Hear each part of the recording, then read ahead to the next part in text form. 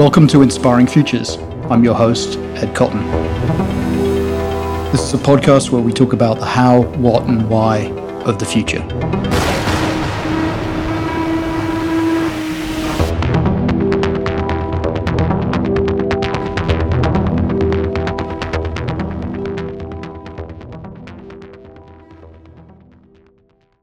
This is the latest episode of Inspiring Futures, coming to you very early Brooklyn time, 7 a.m. Being recorded at 7 a.m., not necessarily coming to you. So I could speak to two guys over in Amsterdam, Alex Bennett-Grant, who is the CEO of We Are Pi, and Mark Lester, who's the head of strategy. Thank you, guys. We've been planning this for months, plotting it for months. Taken a while, but eventually we got there. Thank you. Thanks very much for having us, Ed. Thanks for having us. Circumstances got in the way. Good circumstances got in the way a little bit, but may come and talk about that as well. So Alex, thanks for joining. And could you give us a little resume, this accelerated resume, what it was that got you to where you are today? Good luck and a big mouth, I suppose, is the short answer. But the long answer is I studied media and history in the UK and then in London. And then I went into London door to door to media companies, production. For me, media at the time was production, like television production and things like that. And I got a job there. And for about 6 to 9 months, I was sort of like a runner and earning about £9,000. And I couldn't afford to live off that. And so I tried to find the next best thing that was in media, which was television, but it was sales, which is basically a terrible, poor cousin of being a trader. And I realized I couldn't, even though it paid better, I couldn't do that. I was terrible at it. I almost got fired for forgetting to book Kanye West's first album. And I luckily I quit on the same day they were sort of coming for me and went to do an internship at Lowe's in London. And that was my sort of step into the industry. And from there, I sort of worked my way from Lowe's to McCann to Wieden Kennedy, and then eventually left and launched Pi about 10 years ago. Awesome. Mark, what's your journey? So I started off back in London, and I was sort of a guy that I was sort of torn between going to advertising or doing public policy. But I decided I wanted to try and travel the world a bit, and working for the UK government wasn't going to be a great way to do that. But I found the perfect gig. My first gig was working on UK government briefs, and the agency was doing stuff like advising on smoking cessation, obesity epidemic, and I had a remit around teacher recruitment. And so it was sort of perfect nerdy for anyone that reads The Economist and loves social policy and all that type of stuff.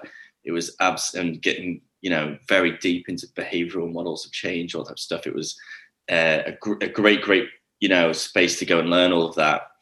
But then I sort of after I head off to New York after a few years of that, and mainly just with a sense of adventure, and spent 10 years getting the shit kicked out of me in New York and learning a lot, and ended up at RGA over there, and just got.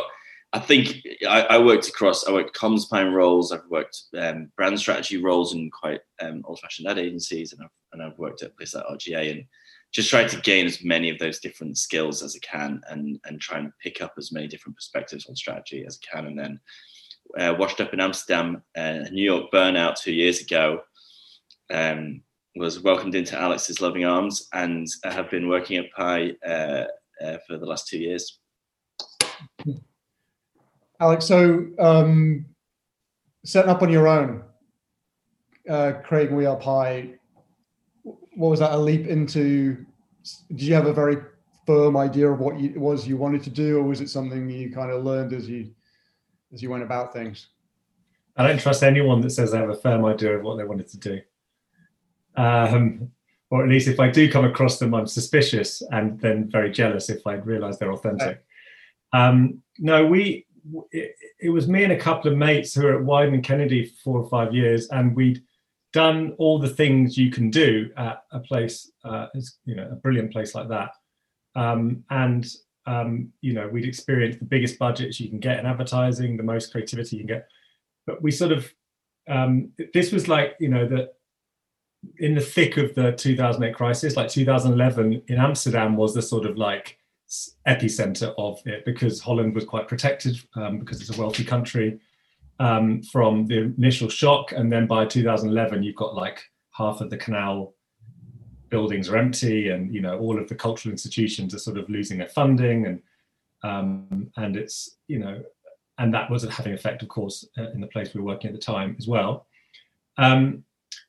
Which seems like a stupid time to quit your job, but we sort of saw that there might be a way to create a business which was part sort of creative strategy, which is the sort of thing that we knew that was of great value to the clients we've been working with, but sort of went slightly beyond traditional media and was more sort of diverse with the creative output. More flexible, and then the third thing we sort of really wanted to do was just have a real grasp of the city, of the place we were living, because we've been expats for 4 or 5 years. So all you do is travel, which is excellent fun, especially when you're in your early to mid 20s. But it left us all with a sort of sense of longing for an understanding of the city we lived in. So starting a business from scratch in Amsterdam felt like a great way to do that. And why Amsterdam? I mean, it's an interesting, obviously there's an interesting geography, proximity. It's also well recognized that it's sort of been the birthplace of many an interesting creative agency. So in some ways it's quite competitive. I would just, given that, given London, you've got scale and size and you've got diversity of agency types, whereas Amsterdam's really known for like, that's where the renegade maverick agencies, that's where they are. And maybe that you like that moniker, or maybe you just like the place. I guess it's an interesting choice. It's a choice, right? It's a choice. I think you've answered the question, Ed. I think you have. I mean, it's those three things really. When you live in Amsterdam, you can't believe how lucky you are. You just can't believe it every day. We're feeling that now as much as any time in the last. I've been here sort of almost 14 years. And what it is this sort of incredible gift of a creative community. Not the words, the actual reality of it, because the words of it are sort of meaningless in the end if you're sort of fighting constantly with each other for business or sort of being highly sort of competitive creatively. But there really is a community in Amsterdam, and you can pick up the phone, give or take, to most of the industry leaders here. And I've always felt that was the case, even when I was young and new and didn't know what I was doing. So that was one thing that kept us here, cycling to work, quality of life, etc.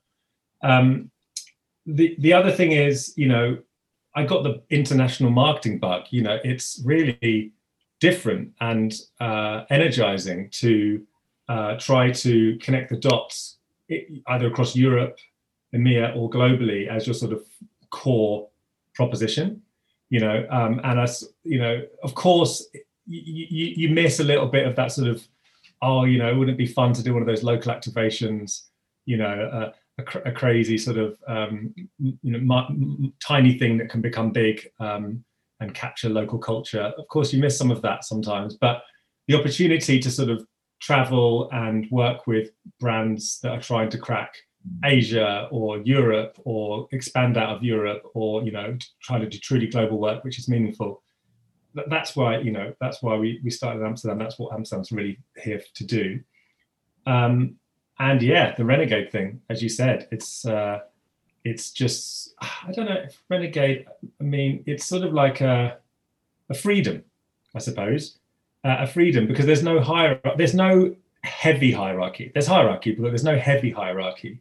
London and New York are excellent epicenters of creativity, but they are also fundamentally defined by New York sort of, a corporate business swagger and London cultural sort of class system pressure. And Amsterdam doesn't really have that. Mark, how do you do this? How do you do international, pan-European, global, being small, being nimble? It's the kind of classically been the reason global agencies with massive offices. I mean, I remember working at McCann, and the most important presentation we could make was to show a global map and telling people we've just opened it in Cambodia. Yeah, totally.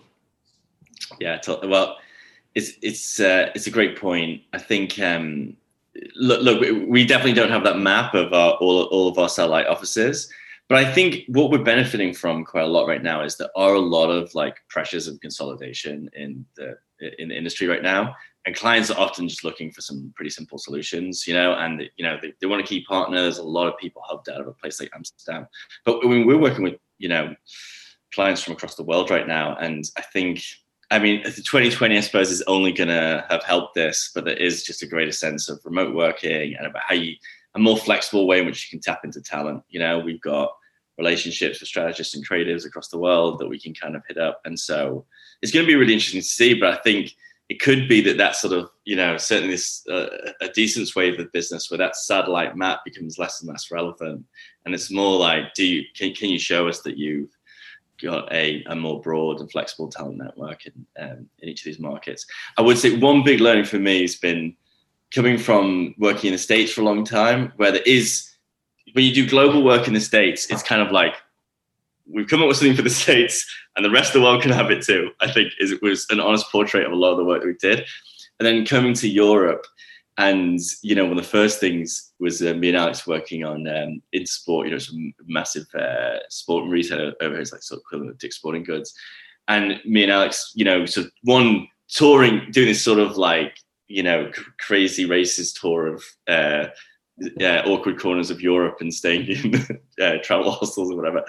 But then also ending up in these rooms, which, where there's representatives from each European market in the room, and really getting that sense, oh no, this is the EU. It's a negotiation between these really different cultures, and it felt so different from the rooms that I was in the States, where there's a clear hierarchy and there's political battles and all that kind of stuff, but it's sort of monocultural, in some ways. Whereas actually there was, this sort of battle between these, this negotiation between the Germanic perspective versus the Latin Romantic perspective versus the Anglo perspective, has been a really interesting thing coming back to Europe to remind myself of, and how you sort of navigate that and find great work amongst it. Yeah, I remember being part of those dynamics, and it's really interesting.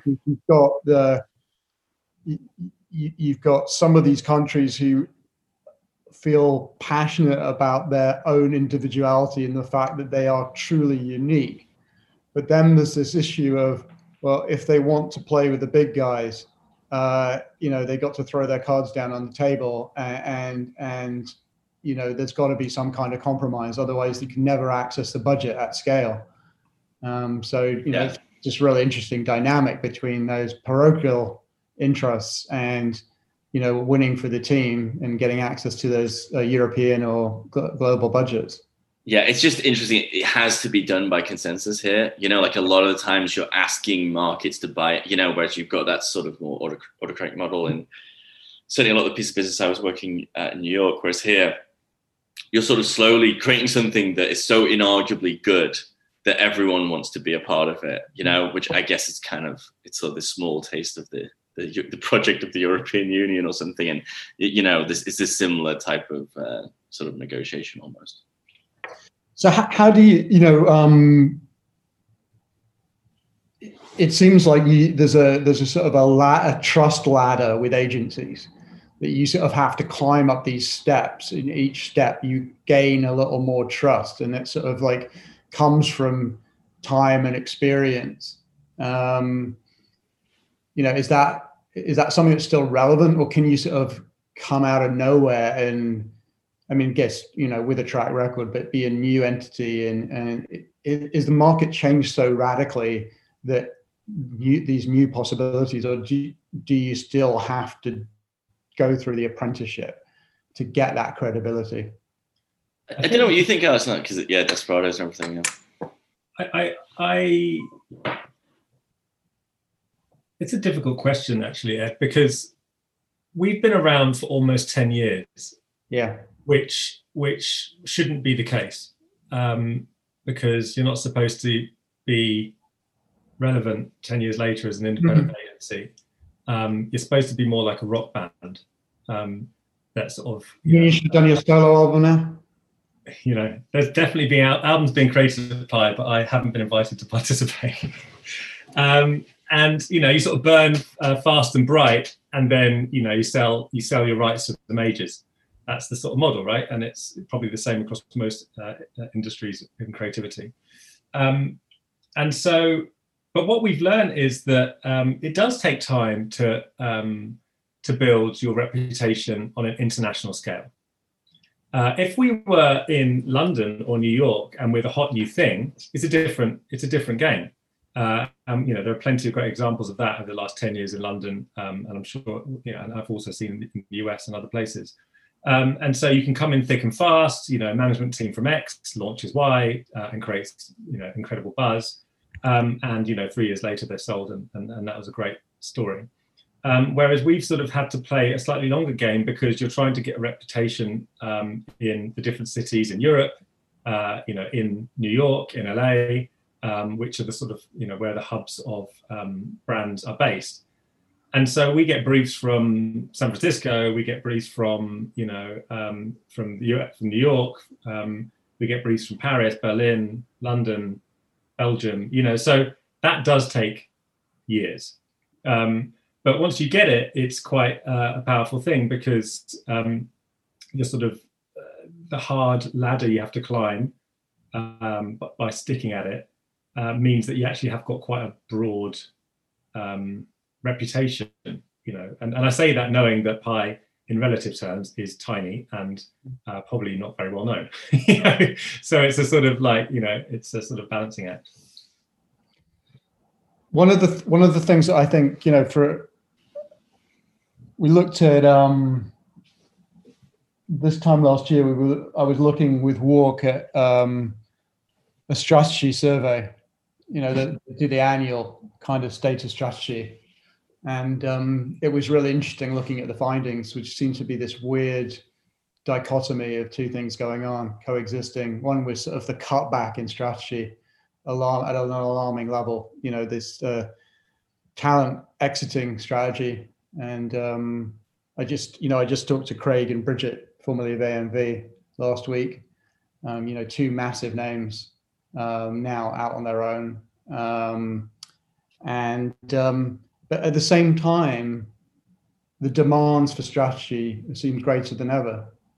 And it seemed really interesting that clients need strategy, but agencies are jettisoning it. And that just, it seems crazy.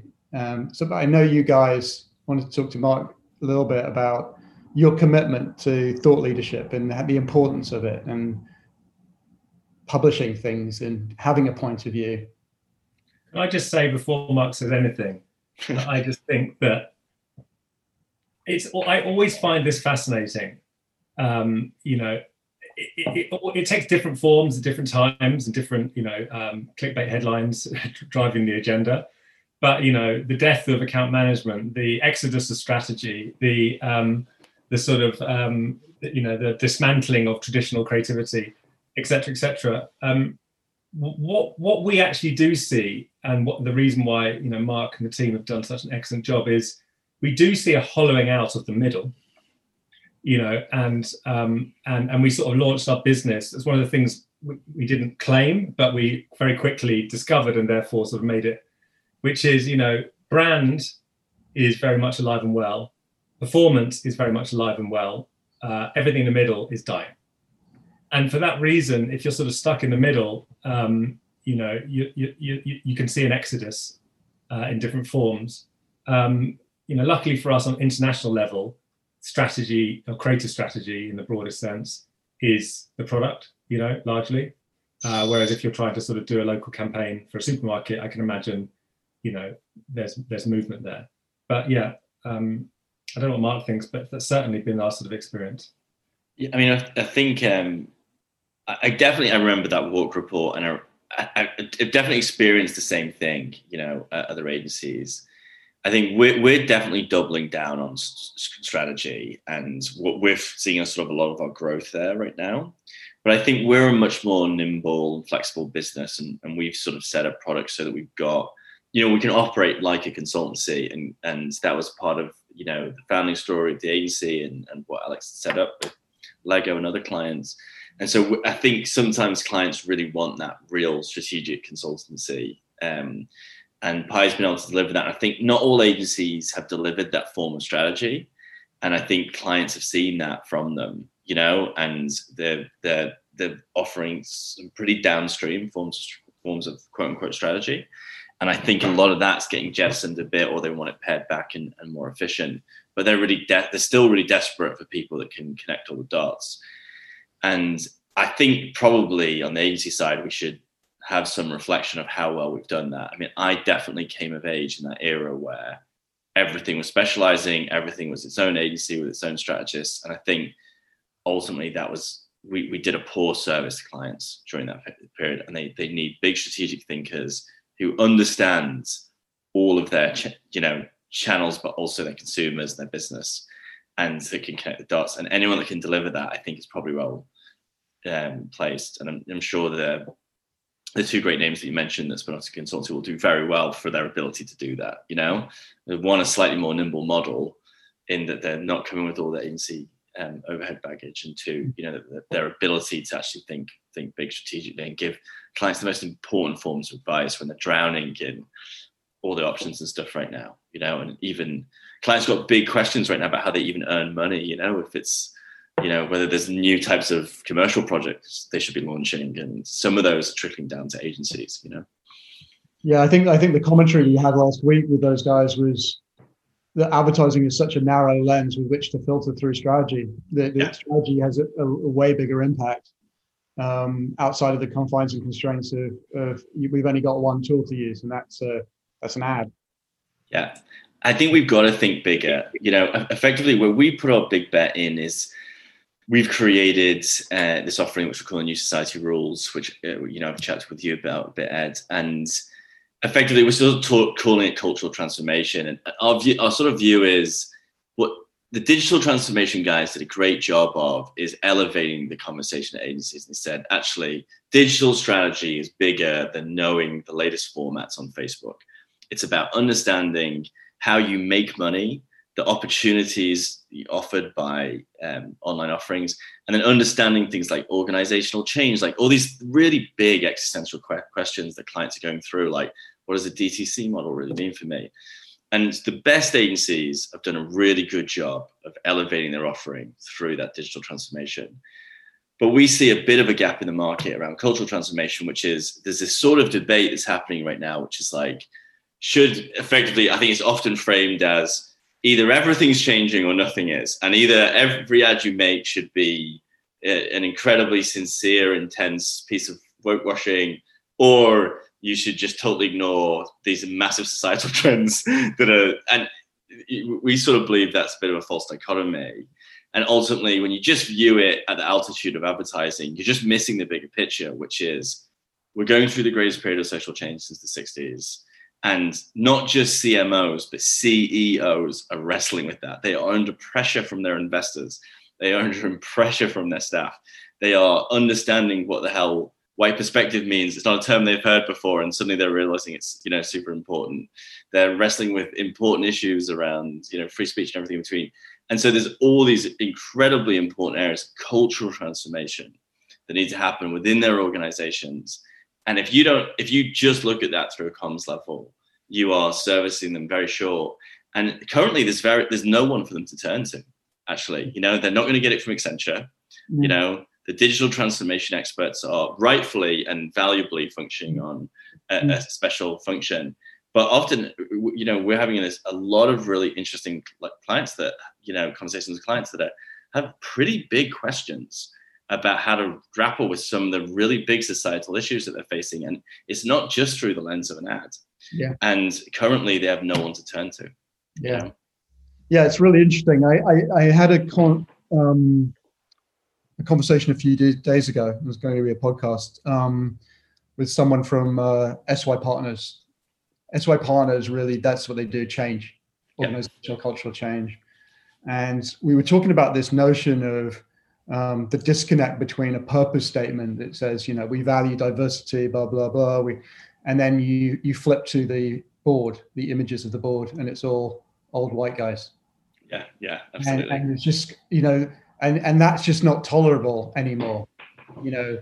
That sort of, the image of the board has become sort of a lightning rod.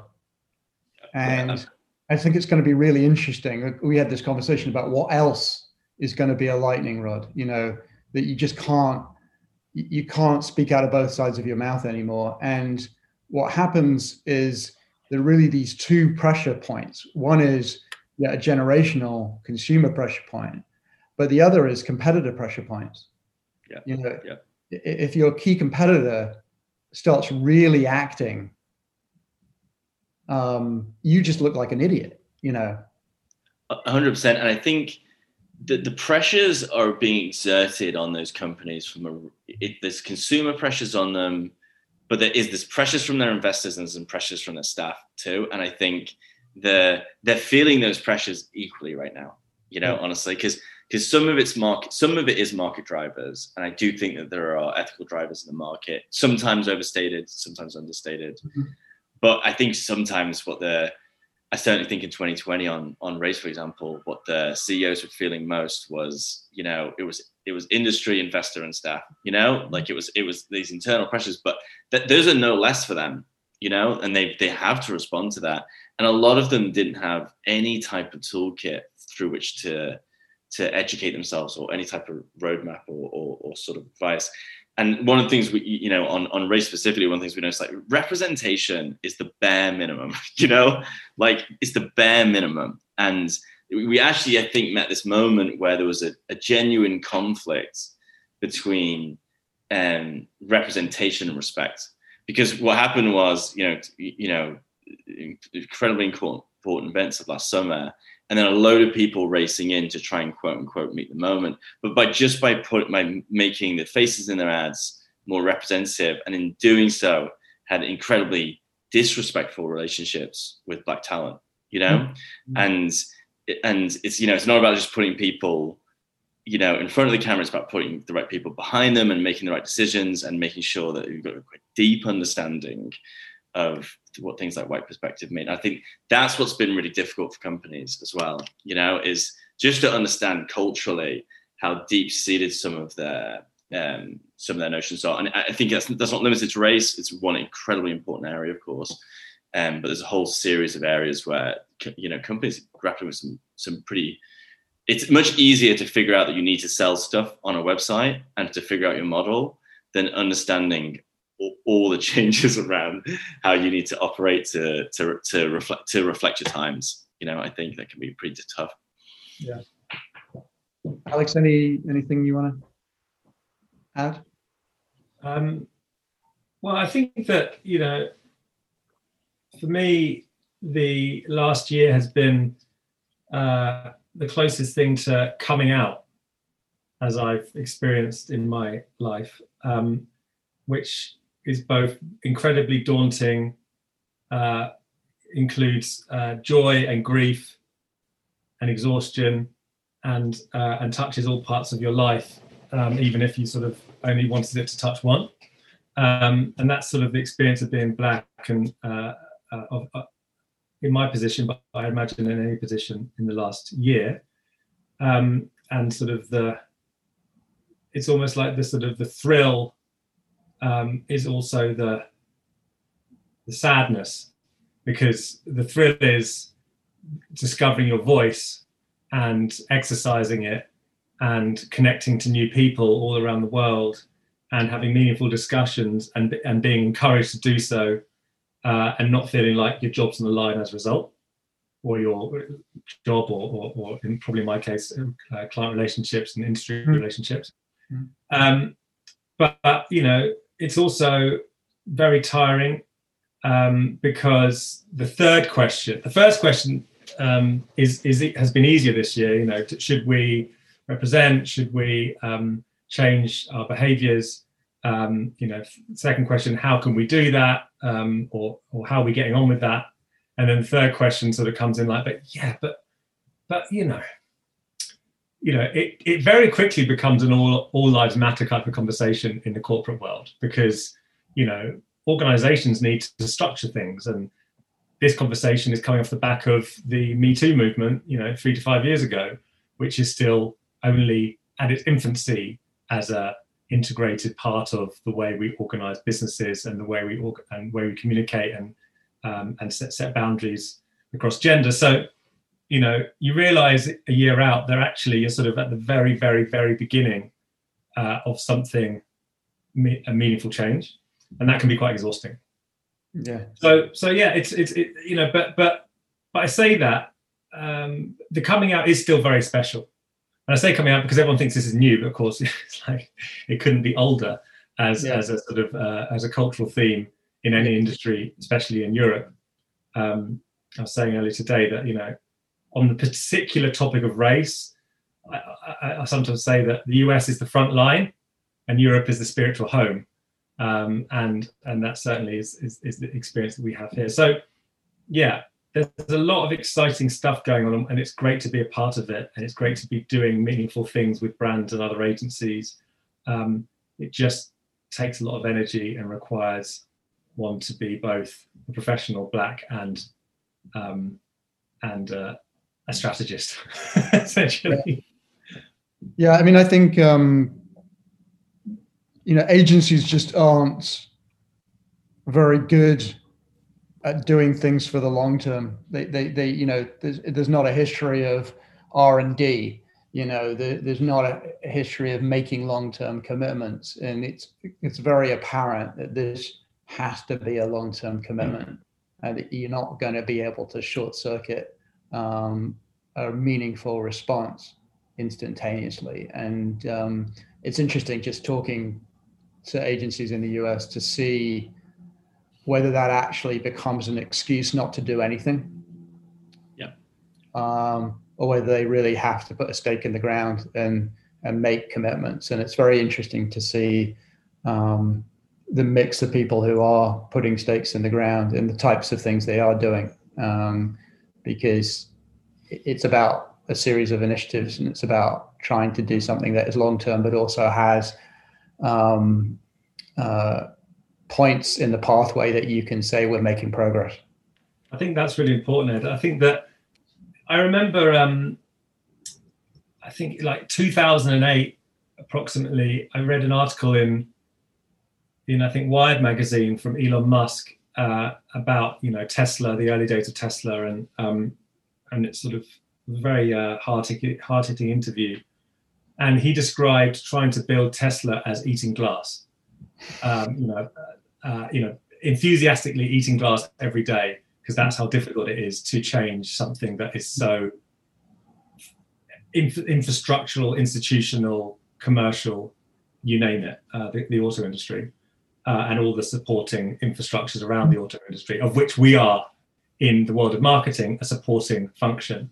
Yep. And I think that that always springs to mind to me, because, you know, I'm across several initiatives, including my own business, you know, for which it feels like eating glass to try and make these changes. You know, it's no easier for us to do that on the inside of Pi, you know, operating in the European business landscape with the talent landscape, than it is for us to do it in our ads or anywhere else. And so, you know, trying to build out new talent programs to get new talent into the industry, which we're doing in Amsterdam with this program called Plus+1, is both invigorating and like eating glass every day, because it's really, really hard. Trying to, you know, make big statements in the industry and then follow up to your point with indications of progress, you know, is like eating glass, because it's like, you know, so it's really difficult. But, you know, if that Tesla reference is anything to go by, it might just be the rocket fuel or the jolt of absolute transformational positive energy that this industry needs to create future freshness and future growth, because we've maybe exhausted a lot of the other sources, such as like we can technologize our way out of this. Well, we've made all the apps and we've made all of the websites and we've created all the banners, and so we might have reached sort of full penetration of tech. So that finding cultural change opportunities really feels like the future. Yeah, I think you mentioned earlier this idea of brands being the important thing, and you talk about like the hollowing out of the middle, and I think people have become the most important thing now, because you can't operate in a pandemic environment without understanding people. You can't understand diversity in any depth without really grappling and understanding people and their issues. And that's sort of classic planning. It's if you go back to the roots of strategy, the 1960s London, we're in these ivory towers. There's social change going on all around us, and we're basically clueless. So we have to go out and do the hard work. And I think we're hiding behind data. We've got all this data, and it's not really telling us a lot. And it's no substitute for informed conversation. Yeah, I think that's absolutely spot on, and I think there's so many parallels to now, as you talk about the sort of invention of planning and Pollitt and all the King and all the original guys, because they were working with consumer packaged goods businesses, and in the midst of a social revolution, and they had to take these guys who had invented like a shampoo or something and tell them, it's not just about shampoo, it's about what it feels like to have amazing hair, And we're now in the midst of a different social revolution, walking into technology companies, trying to convince them it's not just about data or, this feature in your app, it's about the way it makes people feel empowered or improves their lives. And it's still about trying to find the humanity in things. And I think in many ways, there was a great model built on that's got torn up a bit. I'm sure they're still working the same way in the halls of P&G, but we're working with a lot of different companies that don't have that historic respect for agencies. They don't work the same ways, and we're sort of reteaching those things in the midst of a period of great change that we're all trying to understand. So I totally agree with you. It comes back to those skills about just like, can you just understand human beings in a really important way, and can you go and explain that to the CEO, the boardroom, and everyone else, so that they can in a way that they can wrap their head around, and that's classic planning. Yeah. I also think that, the work that we've been doing through NSR, which is based on conversations with, deep conversations with people at the forefront of some of the cultural changes that are affecting us all, feels sometimes sort of at odds with big data, But what we realize is that, when we walk into Heineken, Nike, Lego, whatever, Amazon, whatever business that we might be working with, quant, which is probably the sort of, the front end of big data, is universally available. Massive quant studies, they've all got them, some of the larger brands. And if you want to be working with the big brands that are sort of leading the pack, you can be rest assured they've got their quant packaged up. But the confidence, time, and humanity to actually have meaningful conversations, not behind a screen in a qual group, but actual real conversations, confidently with people who are leading cultural change to see what's going to happen next. That's a different skill. It's sitting in an ivory tower and gathering, like sucking in data in its purest form, and then asking people to figure out how to connect it all together and make it meaningful. Is of course a foundation of the modern economy, but the ability to actually figure out what might happen next as opposed to what just happened is something that, you know, most people still grapple with. So that's, you know, what I think I see when these guys go out into the field, or anybody, you know, who steps out of. And I've had conversations recently with Unilever, who, you know, seem to be putting that at the front and center of their business as well. You know, like getting, I think I remember Ogilvy talking about this, you know, 5 or so years ago, getting out into the field as if it was some radical idea, but it actually is quite radical because, you know, well, A, we're all in lockdown, and B, it takes classic, you know, human skills to really figure out what's going on. So, yeah, a lot of value there. I just heard an interview with the head of programming for Netflix globally. She was interviewed on the New York Times, and they were asking her about the big data question. Now, I think we've all seen sort of articles sort of saying Netflix has got an algorithm that can just create shows, you know, and she had a much more honest perspective, you know, to me anyway. She's like, look, the data is super helpful. It really helps us understand what is working, how it's working, and why it's working. But ultimately, you don't commission shows that way. You look at the data, and then someone makes a call. You wouldn't have made Queen's Gambit. Yeah, you know what I mean? You can't just. There wasn't some algorithm that said a show on chess is going to be massive, guys. And you know, but what we knew looking at the data, that was like the classic underdog stories are really important, and there was core themes in that show that could resonate. And we felt like there was a case that supported it. The data is really helpful. It's really helpful. But the idea, I think, where people got into trouble is just making out like big data can create an algorithm which will create audience systems for you. And it's really human decision makers in partnership with great data make better decisions together, you know? Yeah, absolutely.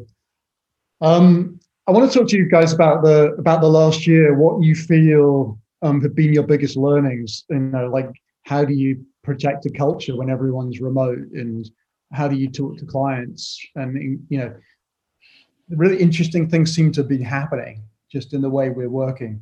And I'm kind of interested in your thoughts on what stays and what goes out of this as we return, hopefully, back to some kind of normalcy.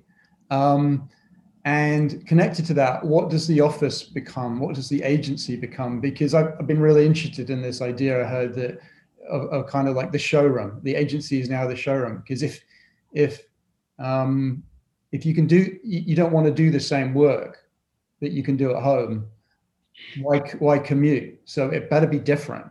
Like, so any thoughts you have on like what you've learned, how you do, what learnings you're going to take forward from the experiences you've had over the past year, and what things are going to have to change, what changes and what stays the same, basically. I mean, from my perspective, running a business, I think we're very lucky. You know, and it's not all smart. A lot of it's luck. You know, we're lucky to have a business of about 40 people. As opposed to a business of thousands, so that, you know, protecting a culture of, you know, a company of 40 people means that you can have a chat every week with everybody. You know, we don't always, you know, individually live up to that, but you can create, you know, regular heartbeat moments that are real human interactions. So that's been the sort of a key thing for us. We're very lucky in the sense that we discovered, you know, it wasn't like a radical discovery, but we discovered that, oh yes, we are the ideas company that we claim to be, as in our clients are coming to us through the pandemic to help them fix their brand strategic questions, which, you know, include execution, but are very much about where should we go now across Europe, globally, how do we pivot, and we need you guys to answer that question. And I say lucky because I suppose, you know, agencies in their traditional sense are also finding that actually all they made money from was production, and everything else was a bolt-on. And so I think we're quite lucky that wasn't the case. And so those conversations are still very deep, still very critical, and still very interesting. You know, as opposed to being, you know, like, oh, what's the next COVID ad is the only sort of conversation we're having. So I think that's kept the team buoyant to a certain extent. You know, the future of the office in our context is interesting because we sort of live in a village where it's a sort of short cycle ride from, you know, the office to home. And so that sort of interaction between, where you work and the sort of intimacy, let's say, and openness of Amsterdam creative culture means that those lines are not as big and as blurred. And so it doesn't feel like this crazy sort of concept of going back to big HQ or making it back into the city for the first time. It actually feels like, am I going to cycle down the street for this meeting, with all the precautions to have that chat and then cycle back again? I might catch the rain on the way, but that's okay. Now, I feel like that's, to a certain extent, the data experience. Now, we have also have to deal with, and we even talked about it this week, okay, what's our second or third phase response to COVID? What's our remote working policy? Salesforce says, be gone with the office forever. And we sort of go, oh God, are we Salesforce? No, we're not Salesforce, because, the clue's in the name. So, there is a culture to protect. And there were moments last summer when the rules were relaxed that we did manage to have our social distance barbecue in the garden, or have a couple of people on the agency boat. And those little moments really make a difference for the show running of the We Are Pi. Yeah. This podcast is an implicit advert for Life in Amsterdam. Yeah, I think you're going to be inundated with resumes after this. That one not a prediction or a learning, but a polite request would be for the death of the open plan office. I worked in a lot of those spaces in New York, and I just think it was the worst design idea of all time, and it killed productivity. We all welcomed it because we wanted to kill the cube.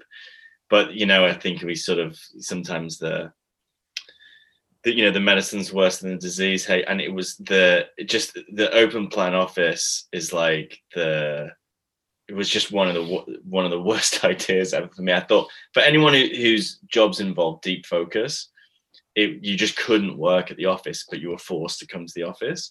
So much of your time just had to go into evenings and weekends and stuff. I think we're in a fortunate position where, as Alex says, our office is a sort of converted house down on Amsterdam's most famous park, and it's a totally different type of working environment. And I think it's much more conducive, to work. But that's, as people re-examine offices, I think it's time to take a step back and look at open plan offices and whether they're really the yeah. I mean, just the visual for me is like rows and rows of people sitting behind screens with headphones on. Yeah, just trying to drown out all the distractions desperately.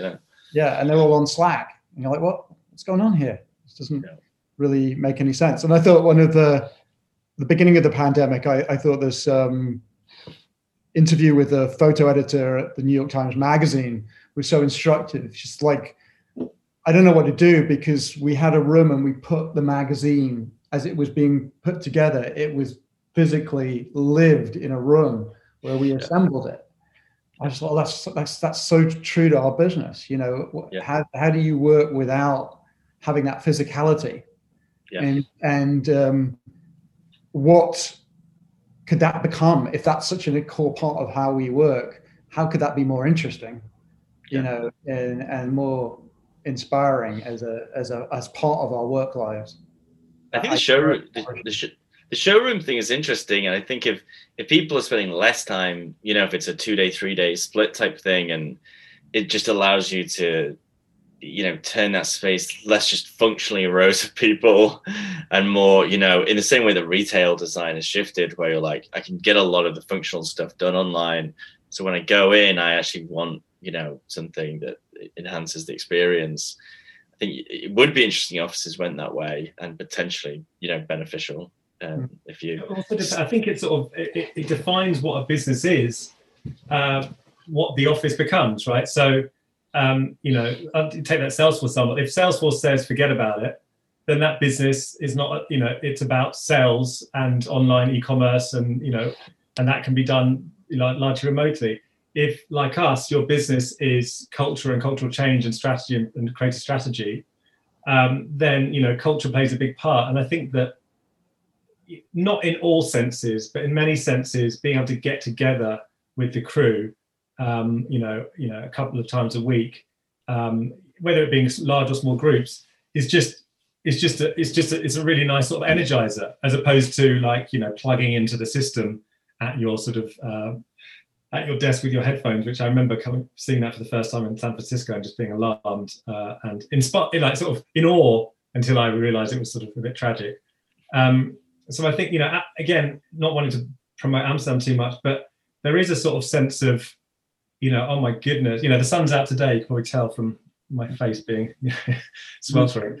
And, the whole city is trying to figure out how to safely get on ice skates and skate around the canals that have now frozen over without A, falling in, and B, creating a COVID shitstorm. But that's the sort of the microcosm we're operating in right now here, and that's what we want to protect. Yeah, no, it's interesting. I think the other question is, we're sort of right now, we're all in this sort of equitable situation where most offices aren't really open, and so we're all in the same boat. But then you've got this idea that we all have to be empathetic to our employees, and if someone does want to work from home 4 days a week because they have issues with kids schooling and stuff like that, you ought to let them. So you might get this weird two-speed world where you've got people who actually want to come to the office and do go to the office, and then those who have legitimate reasons for not being there, and they may miss out big time. That over time, that being in the office, we all know how important it is. I think what you're touching on is not a work question. It's just a mental health question. Yeah. You can call it, eventually, of course, it's a career question as well. Yeah. But it's already happening, right? It's these questions are open questions, but the answers are already being demonstrated every day. And who knows where it will go. I suppose, again, it's a bit like that sort of like trying to figure out on a mass global scale, which we're all sort of trying to do, and we naturally do as strategic minds. Whereas just getting back to the real individual conversations and figure out how everyone is. That's actually where we're seeing the real challenge. Okay, I haven't spoken to this person in my business for 6 months, even though I see them every week. What do I want to do about that? I feel like that's the real question that we all need to figure out how to answer, and if we need to answer that. I think interestingly, it's going to be young people that want the office the most. Absolutely. And it's the sort of counterintuitive thing that you learn. Of course, they're the most digital, but you're showing up and you want to make friends. And a big part, I think, of why I picked a career in the agency world and advertising world was because I wanted to meet really interesting people, that I wouldn't otherwise have had the chance to meet, and they'll be keen for that. But I think whatever model we land on will support it in some way, even if it's that there's less desks and you book a desk and it'll be all the, that graduating class of kids coming in, that will be the ones that are actually in the office every day and, driving the socialization. But I think as you get a bit older, you're a bit like, I quite like working from, I don't actually hate working from the comfort of my home and having time to go walk the dog. Yeah, I mean, it's been called like this post-grad, like the idea that you need 3 years in the office to really accomplish your kind of comprehensive education. And to build those social networks, and without it, you're not a complete person. I want to throw this thought out at you because it's increasingly disturbing to me. I'm a huge follower of soccer, as we say and you say football, and I cannot look. I say open the newspaper using an old metaphor without reading about another story of racial abuse online, and I just. It's sort of like we've got this technology that is just it's now sort of eating itself. And what do you think it should be done about that? You've got the Black Lives Matter movement, you've got players kneeling down and acknowledging that racial abuse needs to be stamped out, and then 90 minutes later you've got Twitter, these players getting abused. It just seems like, just this disconnect. Is there a way around it? Do you think? I think, from my perspective, there's a good thing and a bad thing about it. You know, the good thing is this has always been the Black experience, if you want to use that reference. Yeah. And so, you know, it being exposed in a time where Western society is open to the questions of how to change it you know, it can only be a good thing. You know, it happens in passing, in whispers, as much as it happens on Twitter and Facebook comments. Yeah. But I think that the bigger question, and Mark was actually brought this up yesterday, you know, this idea of communities and fandom and business and brands, is we're just at the sort of beginnings of trying to figure out how to manage a society which is sort of has Tourette's and just wants to sort of scream and shout all the time.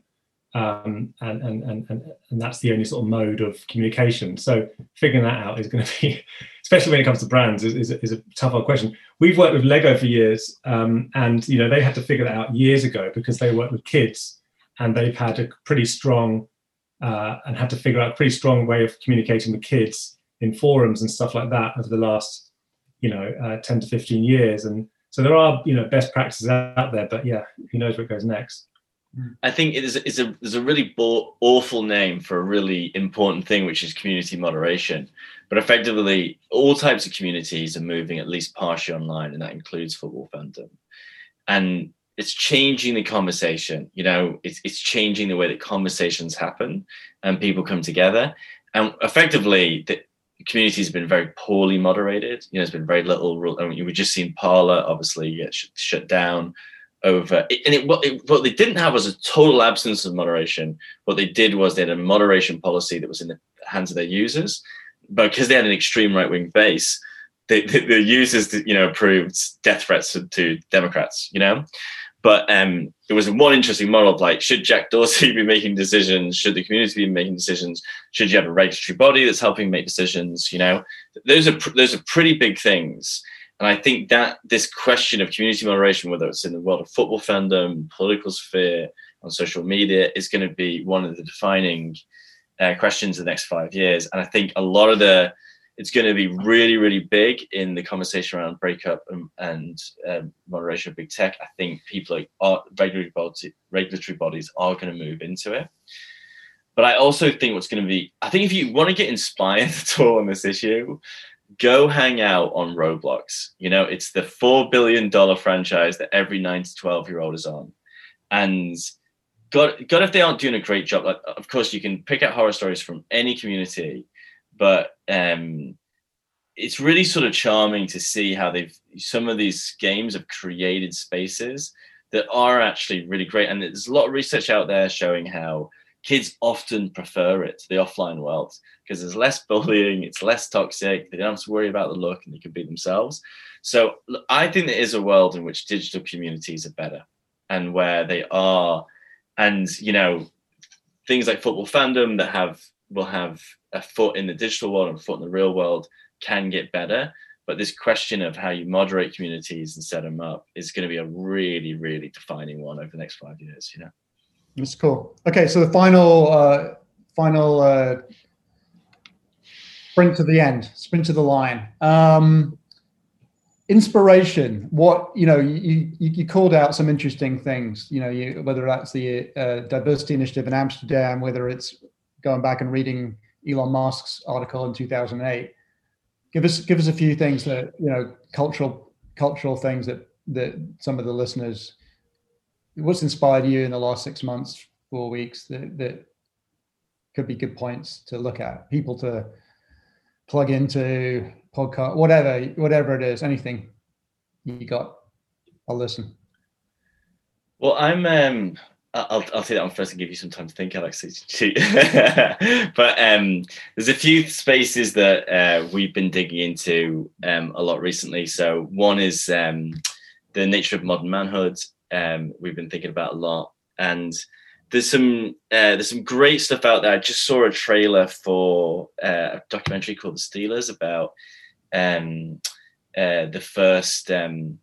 It's a gay rugby team, and it's a story of a guy's journey through it, and it's a really great story about how you can incredibly fiercely compete, you know, on the pitch and be a drag queen off it, you know, and really challenging sort of some prevailing notions of manhood, and that's a great piece to go and to go and check out. And then we've been looking a lot in anti-racism space as well right now, and I think so many great references. We were just going through Stephen Queen's Small Axe series, which I think everyone should check out, and so lots of great stuff in that space as well. We've been getting inspired on. Cool. Alex, I bought you some time to think of better references than me. I haven't got any good references culturally that spring to mind, because the thing that's sort of been the most the biggest impact on me in the last few months has been this talent program that we've been building, where we're talking to young candidates from Amsterdam's Southoost region, which is sort of just outside the centre, and largely ignored in the corporate world, but is the sort of epicentre of Dutch and Amsterdam's sort of cultural force, in everything from music and fashion and beyond. And so I've, for the first time in 13, 14 years, I've actually been spending time down in that area. That's blown my mind, because what it's so refreshing to hang out with young people of colour, black kids in their communities. They've got an art centre down there, which is amazing. They've got this place called Prospect 11, which is a community centre, and they hang out, in the same way that I would have hung out when I was, sort of in my late teens, in community centres, which are very local.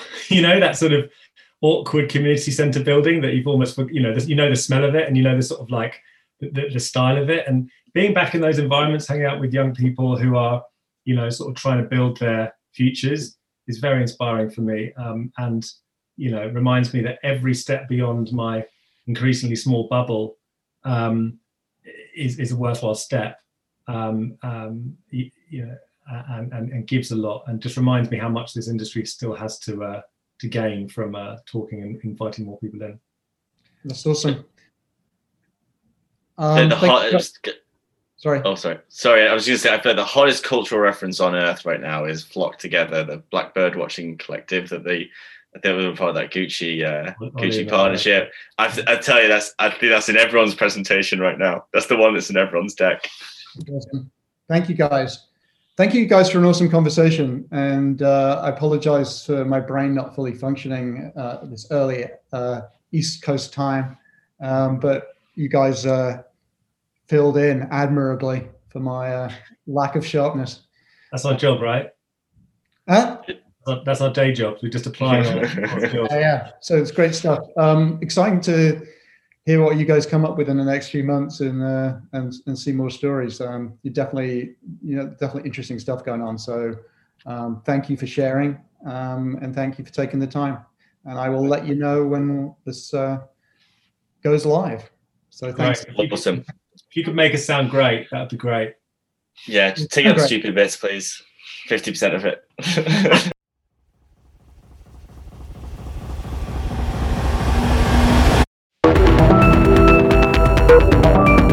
This is your host, Ed Cotton. Thank you so much for listening to Inspiring Futures. Until next time.